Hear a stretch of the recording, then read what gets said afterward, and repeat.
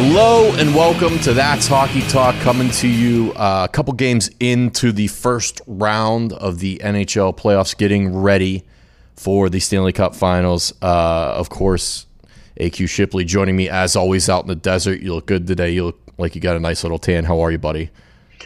I'm great, man. I'm trying to figure out this lighting thing. I think I got it figured out though. Yeah, it's always a struggle with you and technology, but we figure it out. We fight through it. And then just a little bit north of you, out there on the West Coast as well, our Canadian friend Gumpy. How you doing, pal? Great. This hockey all night long, man. Last night it finished at about 11 over here. It was beautiful. You got to be loving it on the West Coast because it's just all morning and all night for you. You just get it all, take it all in. It's the best thing going right now, by far. Playoff hockey is the best thing going. Attaboy. I'm glad we've converted you a little bit because you're such a hardcore basketball guy. You've come over to the dark side. I love it. Let's start off with the series that I think is most interesting to me, at least. The Carolina Hurricanes and the Boston Bruins. I picked the Hurricanes to win this series because I thought they looked that damn good in the qualifying round. Turns out, in the qualifying round. Turns out, little did I know that the Bruins were just basically at the bar every night getting shit tanked and hammered and waking up playing their round robin games, just treating them like exhibition games because they came out and they looked pretty damn good in game one of their series. The Hurricanes were able to even it up in game two, but this has been even Steven the whole way through. These are two teams that are evenly matched. They both play well in both ends of the ice. The Hurricanes are deep on D, and to be honest, they probably could have won game one if it wasn't for Peter Mrazek just getting a little too aggressive in the net. He was all over the crease, just sliding left, sliding right, way over challenging on shots, and it ended up costing them on that Bergeron goal in double OT. And then we get into game two. They throw in James Reimer, who looked a little shaky. I'm going to be honest, he made the saves he needed to make, but he didn't look comfortable in net, but they get the win with a Dougie Hamilton blast. Big Dougie Hamilton blast. That was a big boost for the Carolina Hurricanes. We talked about it. They look like the best by far in the qualifying rounds. And then I think you and I both picked them, and we were both hot on them going into this thing. You can't ever take Boston for granted, though. I mean, they're a top team for the last 15 years, 10 years, whatever it is. And they got a great core. They got a great group of young guys, and they came out firing on all cylinders. It's going to be pretty evenly matched series moving forward. I'm excited to see where this thing goes. Do Tuukka Rask's comments worry you at all? Tuukka's always kind of been a head case. So to be honest, no. And goalies are notoriously weird. So if you haven't heard, the comments that he said were, considering this was after game two, he said, considering I had 4 months off, so not in my prime shape, but trying to get there, I'm just trying to have fun and play the game. I'm not stressing too much about the results and whatnot. It's August. I haven't played hockey in forever. Just go out there, have fun, see what happens. Then that was like, okay, yeah, maybe that's just a guy who's just super relaxed. Playoff, it doesn't bother him. Then he said this, which was the money quote. To be honest with you, it doesn't really feel like playoff hockey. There's no fans. It's kind of like you're playing an exhibition game. Obviously, there's some scrums after the whistle. I haven't noticed that they would be targeting me or whatnot. Things happen, people falling on you and whatnot, but definitely not a playoff atmosphere. That one makes you kind of raise your eyebrows a little bit and be like, huh? Like, I get it. There's no fans. But at the same time, like, the stakes are legit, man. This is it. Like, you may say it doesn't feel like playoff hockey, but it is. This is going in the record books. These all count. These games are serious. You lose these games, you're going home. So that's a real shitty comment, I think, too, because you watch Braden Point when he gets the game winner in 17 overtimes. Yeah. That motherfucker thought it was – he just won the Stanley Cup. I mean, those boys were celebrating. Yeah, so I think that's a bullshit comment, to be honest. He's probably just trying to downplay the whole situation and act like it. But at the end of the day, everybody knows what's at stake. You get your name put on that cup. Everybody knows that. Let's not act like this is some exhibition because there's no fans. At the end of the day, you get your name on that cup in whatever it is, a month and a half or whatever. Everybody knows what they're playing for. It does seem a little strange coming from that guy who's, like I said, is a head case. The guy who breaks his stick over the crossbar and fucking whips it into the stands in a shootout loss in the minor leagues is now saying that the playoff games, because there are no fans, is a little, it just doesn't feel the same. I don't know, Gumpy, how'd it rub you? It's just weird to me. This Bruins team, to me, there's something off right now. I don't know. Bergeron's the same way. He doesn't seem like he's playing or not Bergeron, sorry. Marchand's not playing as well. Yeah. there's just something that's missing there. Maybe it is the fans getting them pissed off, riling up the crowd. They just seem a little off, and I think the Hurricanes are primed to take this series right now. And then you see Pasternak celebrating the overtime goal in Game 1, ends up hurting himself, which may be just a tweak on what was nagging him going into the playoffs, because if you remember, during a couple of round robin games or getting into the practices and whatnot, he was deemed unfit to play, and it wasn't COVID related. So seems like he's got some type of core abdomen issue going on there, because if you saw him celebrate and he puts his arms up after that goal behind the net, and then he immediately hunches down and winces and grabs himself. So you look at the Gus Ferrats of the world, the Bill Grammaticas. Tough way to go out injuring yourself on a celebration, but I think he was playing hurt already, and I think he may have just tweaked whatever was bothering him. But that's a big loss. I mean, that's a 50-goal guy.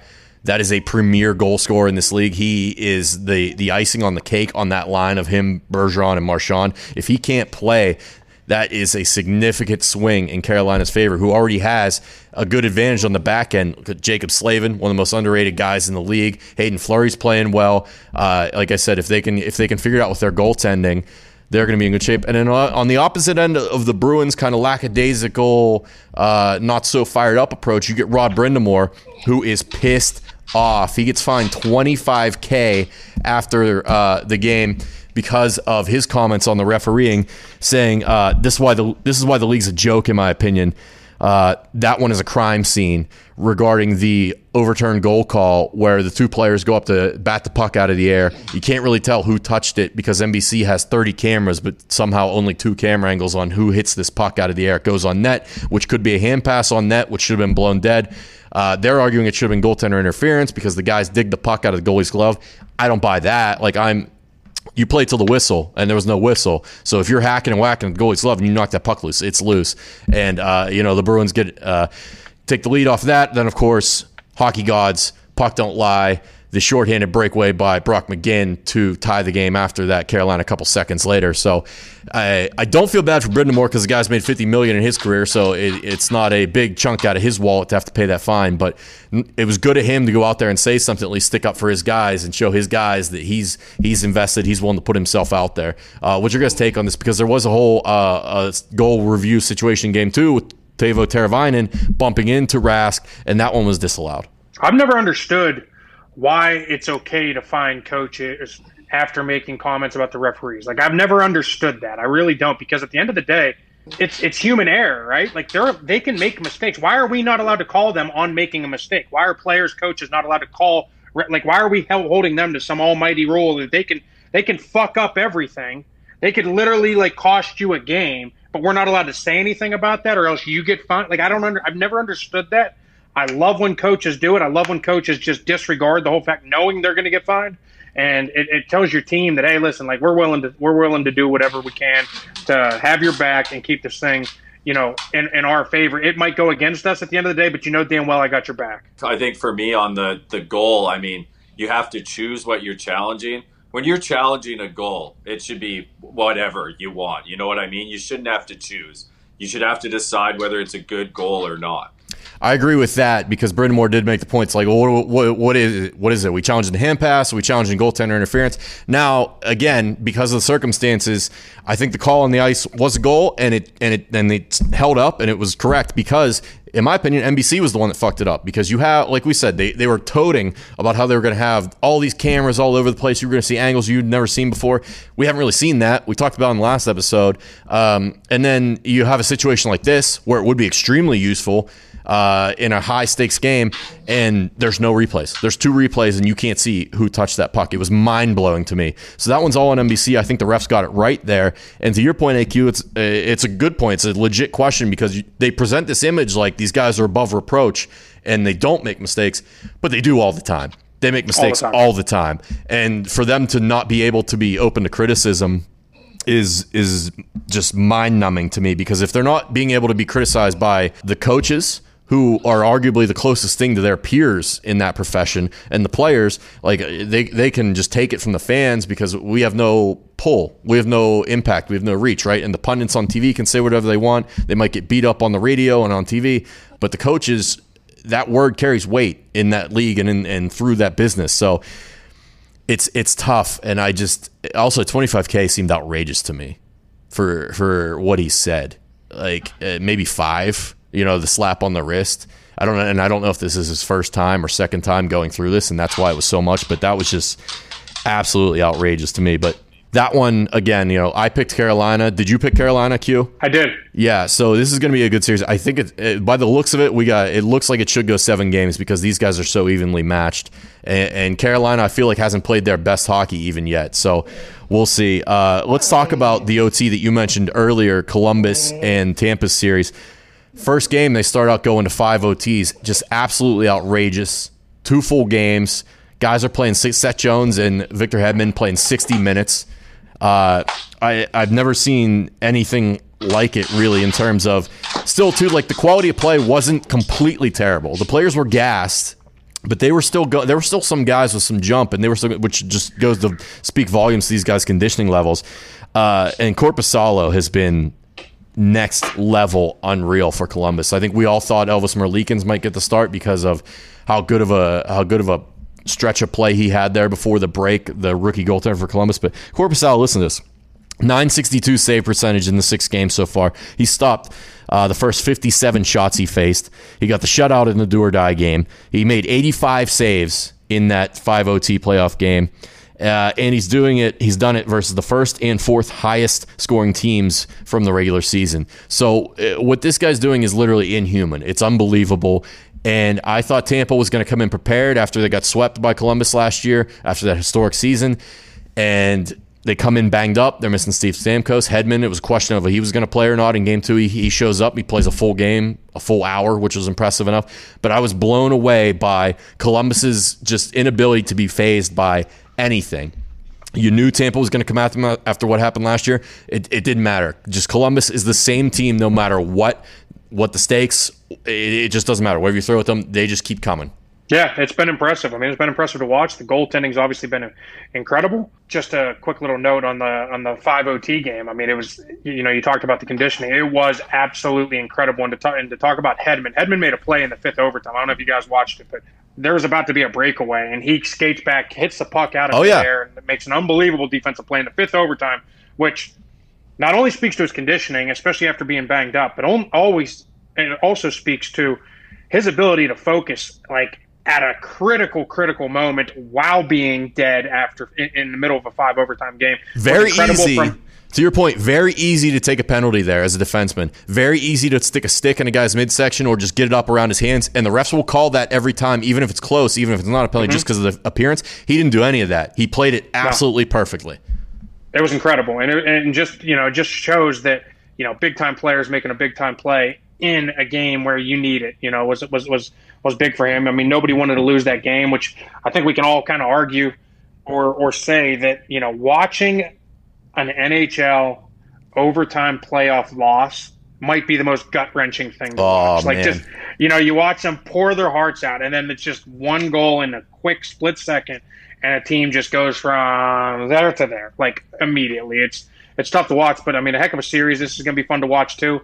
I think we were all excited for this series moving forward, and it's proved to be pretty awesome TV to watch. Yeah, to your point on that as well, like, the gut-wrenching factor that I thought that could really swing things for Tampa, because they come out last year, they get swept. They come in this year, they get this big emotional victory after this hard-fought game. And then in game 2, Columbus goes out, and Wenberg scores one of the nastiest goals you'll ever see, putting it through his legs, and then just a shooter's shot finding the back of the net.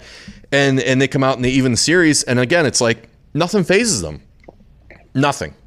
Tortorella, man. It all starts with the coach. I love his approach. I love the way he coaches. I love his attitude with the media. I love everything about the way that guy coaches and operates.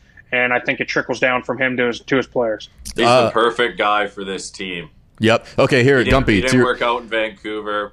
Go ahead. Does he get too much credit, though, for this? Like, you see the numbers that Korpisalo is putting up. Like, 962 save percentage, that's just unbelievable. That doesn't happen. You know what I mean? Is Torts getting too much credit, or is he just riding a hot goaltender, or is he just has the finger of the pulse of this team so much that they're just completely bought in?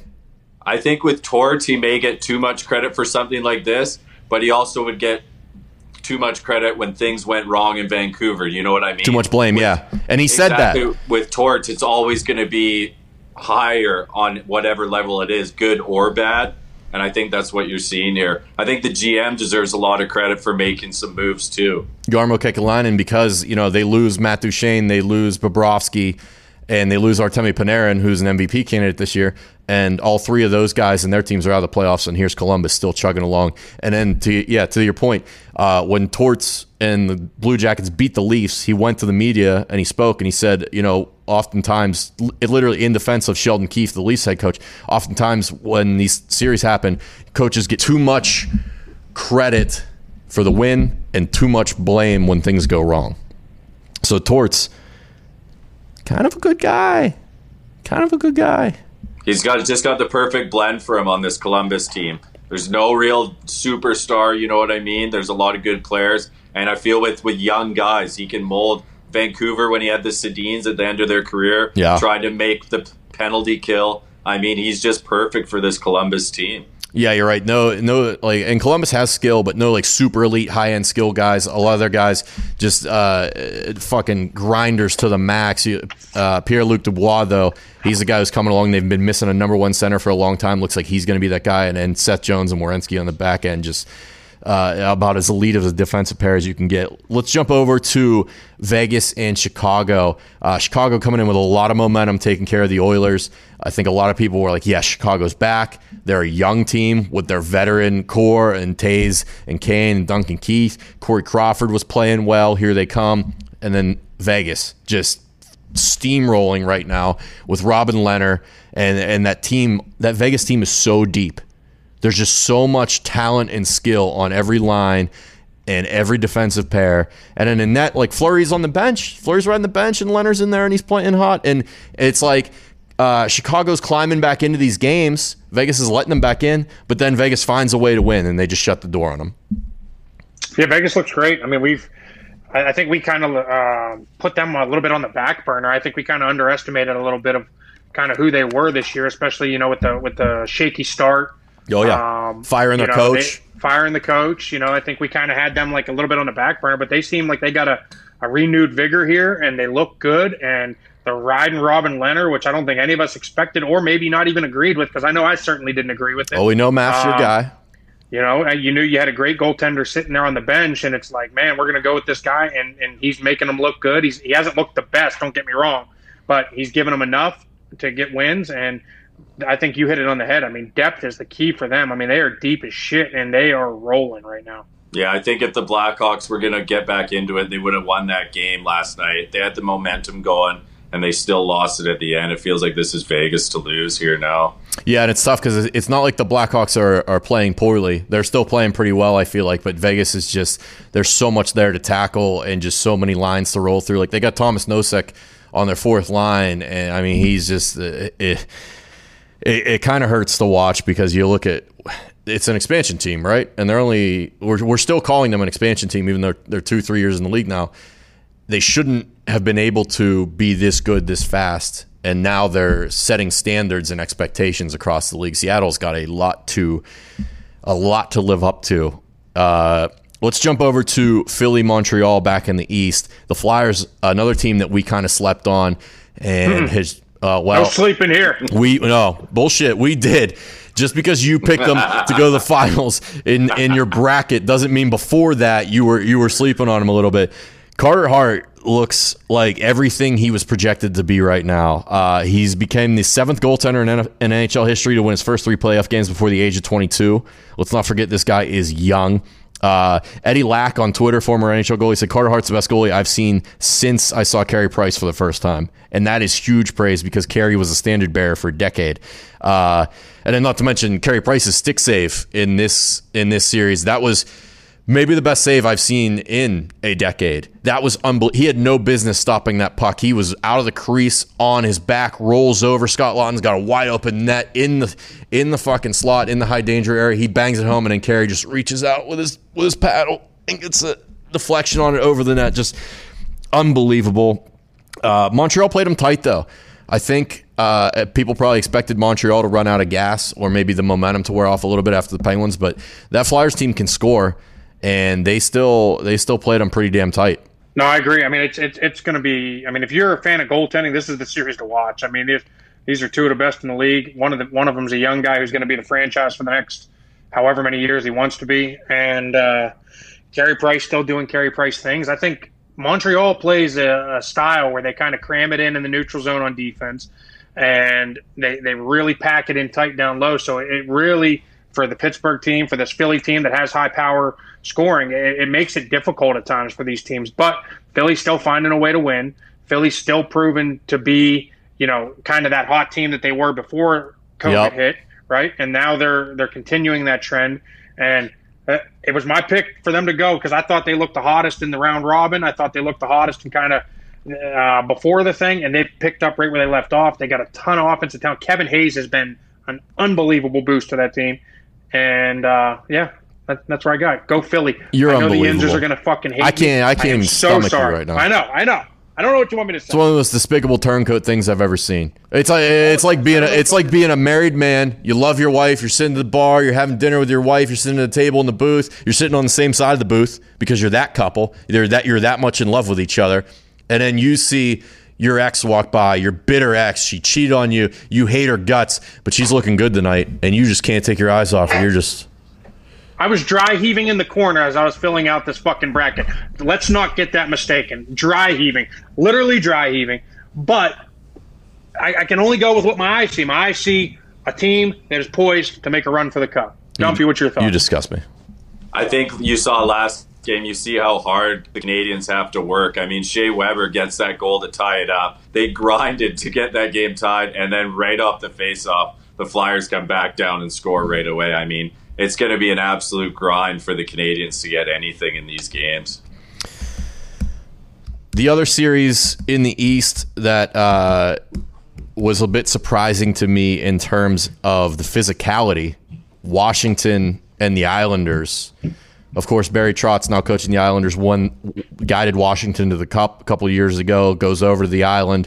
They lose John Tavares. Matty Barzal's the guy now. They're playing the team defense. They had Robin Lehner turn in big-time performances to them. He ends up leaving in free agency, and they bring in Varlamov, former Caps goalie. Little storyline there. And then, the Caps, they played pretty well through the round robin. Nothing to be too alarmed at least I didn't think so. But I had a couple Caps fans tweet at me like, "Oh, you picked the Caps to win the series. Like you haven't been watching." I'm like, guys, I get it. Like that's a team though that turns it on now come playoff time. That's a team like you got Alex Ovechkin. You got John Carlson, you got Evgeny Kuznetsov. These are guys who step up in the playoffs. And then Carlson was banged up, but he was back for the first game. And there was some fisticuffs. There was a lot of rough stuff going on. I was very impressed by the Islanders stepping up and playing that physical game because I thought that's what Washington would want them to do, would buy into that game. But it didn't seem to bother the Islanders. They emerged with the 4-2 victory in Game 1. Yeah, it's going to be interesting. I mean, I think we all thought, obviously with how well the Caps played last year, winning the Cup, coming in this year. I mean, you got to have them at the top, if not close to it, especially with the way they played during the regular season. And they have looked a step down from where they were. Now, don't get me wrong. I think they can still turn it on because they got the players. They got the no goalie, Backstrom now, though. Backstrom's out, and we don't know how long. Yeah, exactly. So, it's going to be an interesting series to watch. I think the Islanders are bringing the same style of play right to them and not backing down from it. They're able to get that Game 1 win, which is huge in any series. So, if they can somehow get Game 2 and go up 2-0 in this series, watch out. Watch out. Yeah, the Caps need this one. They need this one. They got to tie this thing up real quick. Be interesting to see how that plays out. Let's talk about another kind of Cinderella story here. The Arizona Coyotes, your Coyotes, AQ, who you never saw coming. They make short work in Nashville. Here they are going against the powerhouse Avs. Everyone's fired up in Arizona. They're dancing in the streets. Everyone's talking about Coyotes. We finally got a team. We got Phil Kessel. We got Taylor Hall. And they come out and just get goose-egged by the Avs. And 14 shots on goal. Hey, let's relax here for a little bit because I know there's some Avs fans out there that really love this Avs team. And let me tell you, for 54 minutes, it was a 0-0 game. Somehow they scored 3 goals in 4 seconds. Don't understand how they did that. I know I'm being a little bit facetious with how quick that was, but that was an impressive thing. And then you got McKinnon coming out with snipes today. I don't know if this is going out today or tomorrow. But anyways, I'm telling you right now, McKinnon with snipes. Dude's impressive. We've talked about him for years. There's a ton of talent on this Avalanche team. We get that. We understand that. It's still the Avs. They're still not there yet, I don't think, in the West. I still think that, they got to get through some guys before we can sit here and say, hey, they're a legit contender. Ton of talent. They're close. I just don't know if they're there yet. Yeah, quick update right now. We're recording during this game. The Avs and Coyotes are playing right now. It's 2-2 middle of second period. So it looks like the Coyotes have picked it up a little bit because you're right. McKinnon started out that game with an absolute just fucking horse stallion trot into the offensive zone on a breakaway and a quick snipe. Go ahead, Gump. Yeah, I like the Avs. They're a good team, but the Coyotes, they got experience with Kessel. They knocked off the Preds real quick. I mean, they're a solid squad. I think it still goes 6 to 7 games here. You think? I was very curious to see how the Coyotes responded because Rick Tocchet, head coach Rick Tocchet, absolutely ripped them after the first game. He said the power play stinks, and I'm not paraphrasing. He literally went to the media and said it stinks. They didn't have the fortitude to score on it. They couldn't complete 5-foot passes. Coaches didn't tell them to hang back defensively, but they were. And Tocchet said they need to put their big boy pants on for game 2, and it looks like so far they have, still in it. Let's talk about the team real quick. Just real quick, the team they eliminated, the Nashville Predators. Kind of surprising, but also not so surprising because the way their season had gone. Gumpy, you're saying get them out. You're done with them. Do you think we'll see some changes in Nashville? They already made the coaching change. Do you think David Poile, the GM's gone? Do they shake up that roster that's kind of filled with some questionable guys? Kyle Turris, Matt Duchene, they bring him in the big acquisition, and I don't know if it's worked out the way they wanted to. He seems to have a trouble everywhere he goes. They still got some good talent, though. Roman Josi, great year, good leader, good defenseman. Victor Arvidsson, good young player. Philip Forsberg, good young player. So do you think we're going to see big, massive changes in Nashville? Do you think Poile gets the axe? What's your prediction? I don't think you can trade Duchene. You can't, and I don't think they will. Anyone's going to take him. I don't think they will. But he was when he was on Columbus. He was on the prove it right to get paid. Yeah. He was unbelievable. No, you could. Everywhere else he has been an absolute problem. Yeah, you could even go as far as call him the cancer, which was what they were doing in Denver. But you could open him up for Seattle when the expansion draft comes. Because he's a player that can. He is a talent. For all his shit, he can score. He's on. Q, what do you think happens in Nashville? Yeah. I think you said one name for sure that I don't know what his situation is, whether he gets bought out or how that kind of works with Turris, but I think Turris is out of there.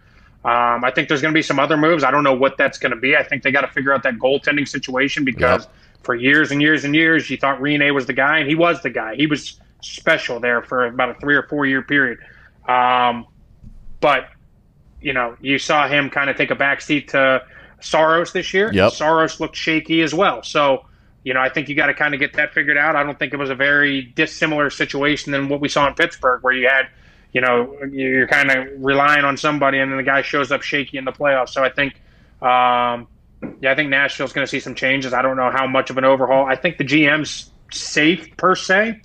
But, I think because he did a heck of a job kind of constructing that whole thing. I don't think they're just going to turn his back because of 2 struggling years in a row here. But I do think there's going to be some changes. You think they regret moving PK Subban? No, I don't, because PK is another guy, right or wrongly, that gets characterized as polarizing. And when you look at a guy that's been moved that many times already, I'm sure they miss his skill on the ice, but it seems like guys like that who get moved that regularly, there's something to it, right? Where there's smoke, there's fire. So I believe it was probably in their best, because they always have good defensemen. That's not something they need to replicate. Their problem seems to be finding scoring, and for as many centers as they have on that team, they seem to be still pretty weak down the middle of the ice. So I think they need to get back to trying to find like that Mike Fisher type, that guy that can play that good solid two-way role and kind of provide some leadership for them. Real quick, Let's talk about the Penguins as well, because there was some interesting comments by GM Jim Rutherford saying how this team needs to change. And he goes ahead and he basically just axes the entire assistant coaching staff. Jacques Martin, who was there for the 2 cups, he's gone. Sergei Gonchar, who was a legend in Pittsburgh, he was brought in to coach the defense. He's now gone after only a year or maybe 2 years tops. And then Mark Recchi, who kind of filled in for that Rick Tocchet role when he left to go coach Arizona, running the power play. I think we thought that one was coming for sure because of how bad the power play struggled in the playoffs here. He said he's not going to move Malkin. He said he's not going to move Letang. We know Sid's not going anywhere. I'm not so sold on Letang. I'm not saying they should trade him, but I think GM JR likes to lie. He likes to lie. He likes to say things and then do another thing. So I wouldn't be surprised if Letang got traded. But what else can they really, really do to shake this team up? They don't have a ton of cap flexibility, and they've got some young guys. They got Gensel, he's locked up now, and they got Teddy Bluger, who looks solid. So, and he's not a scorer, but he's a depth player. But what can they really do to this team to make these significant changes they're talking about that need to be made? Yeah, it's a good question because I think they're in a world of hurt when it comes to the cap. I think they got some issues, especially with in addition to the guys you said that they're not going to move. I think they got some modified no move clauses as well with Zucker and Hornquist. So Zucker's not going anywhere. $10 million on the books. Yeah. They're giving up that first round pick next year for Zucker. They protected this year's, which will be the 15th. There's no way they dump on Zucker this early. Hornquist is a guy who's older, but he's still one of the only guys who's going to the front of the net and providing that physicality. Brings energy. Yeah, and he's a guy that everyone on the team looks up to. So I'd be hard pressed to see him going anywhere. I think the two no-brainers, I think, to the public, I think have to be you got to get rid of Murray. And you got to get rid of Jack Johnson in any way, shape, or form. I mean, if you look at, I know I'm not an analytics guy. I know that completely. Oh, this is but interesting. if you look at the advanced statistics here,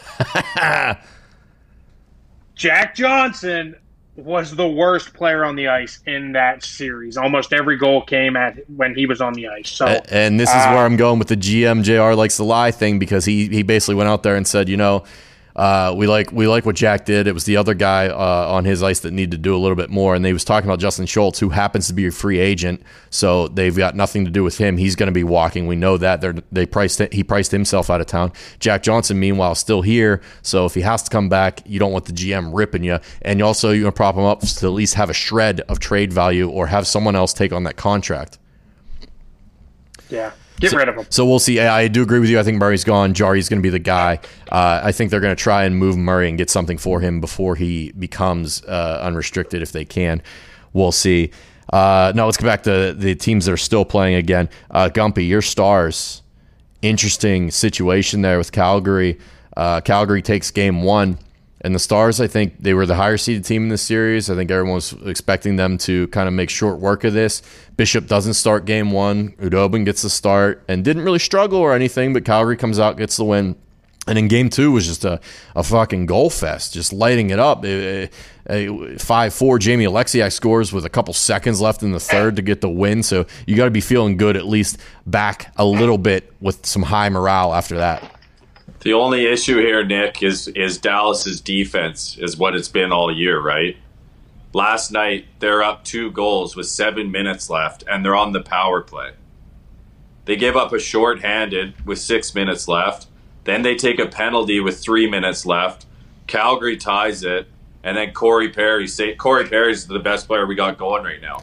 He was involved in every goal last night. That's what you bring him in for. To win the game was incredible. Beautiful pass to Alexiak. That's what you bring that guy in for. You know he's not going to play big minutes, but you hope he has an impact in the few little minutes he does play. So Perry, a lot of people were questioning, does he still have it? Does he still have it? Looks like he's still got some jump, and he saved it for the playoffs, which is good news for the Stars. Are you surprised, though, that Bishop comes back in game 2 and then lets in 4? Because he's a guy, traditionally, with that Stars team, I know you're talking about the defense this year, but traditionally that team in recent years at least, has been a defensive lockdown, shut it down, 2-3 goals at most type of team. And then here we go, Bishop comes in his first game. Or do you think that's just okay, he was a little bit rusty, had some time off?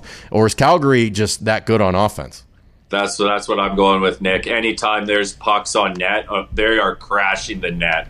I don't know if you saw that picture from last night where literally every player on the ice was in the crease around Bishop. I mean, they are attacking him, and you see he's kind of backing off a little bit. So I think it's going to be hard for him to get as hot as Dallas hopes. I'm a little worried here. And then Matthew Tkachuk, the Flames spark plug, basically huge energy guy. Kind of, you can call him a pest if you want because he gets under the other team's skin. He looks like he's going to be banged up a little bit moving forward. Now he had a bunch of issues in the last game, so we'll see. He went off the ice 5 times last. I mean, Jamie Benn got him with a nice little cheap shot in the. And I'll tell you what, if there was one team that was going to be able to stand up to him, it's the Stars, because you name it, Ben and Perry, those guys will carve you up, and they're not afraid to punch you around as well. And Perry and Tkachuk did drop him in game 1. So, Tkachuk can do he can run around all he wants in this series, but that's a team that's going to bite back. They're not going to sit back and take it. Finally, let's talk about Vancouver and St. Louis. And admittedly, this is the one I have got to see the least. I was on a flight while they were playing last, but I did see Vancouver light it up. I think it was 5-2. And Troy Stetcher, the good defenseman who isn't known for his offensive prowess, gets that game-winning goal, and he points up. A little salute to the sky for his late dad who passed away not too long ago. That was a nice little moment for Troy. And Vancouver, Gumpy, your Canucks. I know you're not a fan, but you live in the area. It seems like the boys here, AQ, you were talking about them earlier, sneaky good. They might be the team out in the West here. Like, what's going on, boys? Canucks team, young and hungry. The boys are fired up right now. There's a lot of Canucks fans out here, and they love it. Pierre LeBrun actually tweeted, I don't know if you saw this, he compares this Canucks team to when Taves and Kane were coming through. Yeah, I did see that. Oh, is that Bubs? Jesus, Bubs is losing it. Hold on. Gumpy's dog liked that. He liked that comparison. Q, what's your take on the Canucks right now? Because it's awesome to see, because they were kind of struggling there for a while in mediocrity, and they bounced back. Yeah, no doubt. I mean, I said it earlier. I think before we got on the air here, and I think this might be the best team in the West. I mean, this is the team to beat in the West. I mean, they've looked the strongest. They've looked like the best team coming out of the quarantine, and it's going to be real interesting to watch, because I don't think very many people gave them a shot, and now you could get the whole Canadian train kind of rolling on your side, playing in Canada in the quarantine bubble, and this is a team that came out firing on all cylinders, and like I said it earlier, I think this is a team that has a chance to go kind of all the way to the Cup. It's interesting, too, because the Blues go on that miracle run last year. They go from worst to first when Berube takes over. They win the Cup. Jordan Binnington just puts up these incredible numbers, plays his ass off. They go into this season, and you don't hear a ton about them. They just kind of did their job, kept rolling, and they weren't blowing the doors off of anybody, but they were solid, steady, dependable. They weren't back down in the standings or anything. They were right there where you expected them to be, and they've kind of done the same thing through the playoffs here. You're not seeing a lot of highlights from them. You're not hearing a lot of news about them. They're just kind of going out there doing their jobs. And then does this worry you at all that game 1 they come out here to this young Canucks team and just get smoked 5-2? It doesn't worry me, because I think that this is a team that obviously knows how to. I mean, if you win a Stanley Cup, you know how to fight through adversity. It's that simple. I mean, you don't go, all the way through a Stanley Cup thing, and not to mention they were one of the worst teams in the league last year until they flipped that switch. At whatever point it was in January, and so they've obviously known how to get through adversity, push through adversity, and obviously come out on top. So. I think if there's one team that you don't have to worry about being down like this, it's them. I mean, they got obviously the firepower, they got the coaching staff that was able to push them through last year, and they got the goaltending. So hopefully they can rely on that and climb back into the series. But the Canucks look awesome. I think with the Canucks too, they won the last round without Markstrom playing well. Yeah, and he looked good in game 1. And Binnington just doesn't look like himself. I don't know. He just isn't the same guy right now, and the Canucks, they just came out flying, and they kept going all game. So the Canucks everybody's high on them right now, man. That's the one thing that'll sink the Blues quick. If Binnington isn't himself, if he isn't up to that level he was last year, they could be looking at an early exit, and that would be tough to stomach for the Blues, because the team in front of them, or a team in front of Binnington, hasn't changed much, and they're still solid from top to bottom. One more thing before we get out of here that I meant to mention earlier that I forgot to. Claude Julien, Canadiens coach, had to be transported out of the bubble, not COVID related. He had a stent put in, coronary artery. So wish him well, hoping the best, even though he spanked the Penguins around again, just like he did with the Bruins in 13-14 in that playoff series. Claude, man, he's been around the game a long time. He's going back to Montreal. So Kirk Muller, the assistant coach, is going to take over for the Canadiens for the foreseeable future. So we wish him well. Hope he's safe. Hope he's healthy. Hope his family's safe. Everything like that. That's it for us. Follow along with everything here at PMI on YouTube. There'll be a couple clips from this show on YouTube at youtube.com/The Pat McAfee Show. Go to the store, store.patmcafeeshow.com. My brain just quit on me there for a second. There is, I hate to say this, but there is a updated Flyers cheat code shirt in the store now because we got a bunch of requests from Flyers fans. And, being the nice, objective hockey fan that I am, I felt like we owed it to them. It's a good move. Yeah, shut up. You picked them to win the cup. I don't hear it. AQ's got one on pre-order.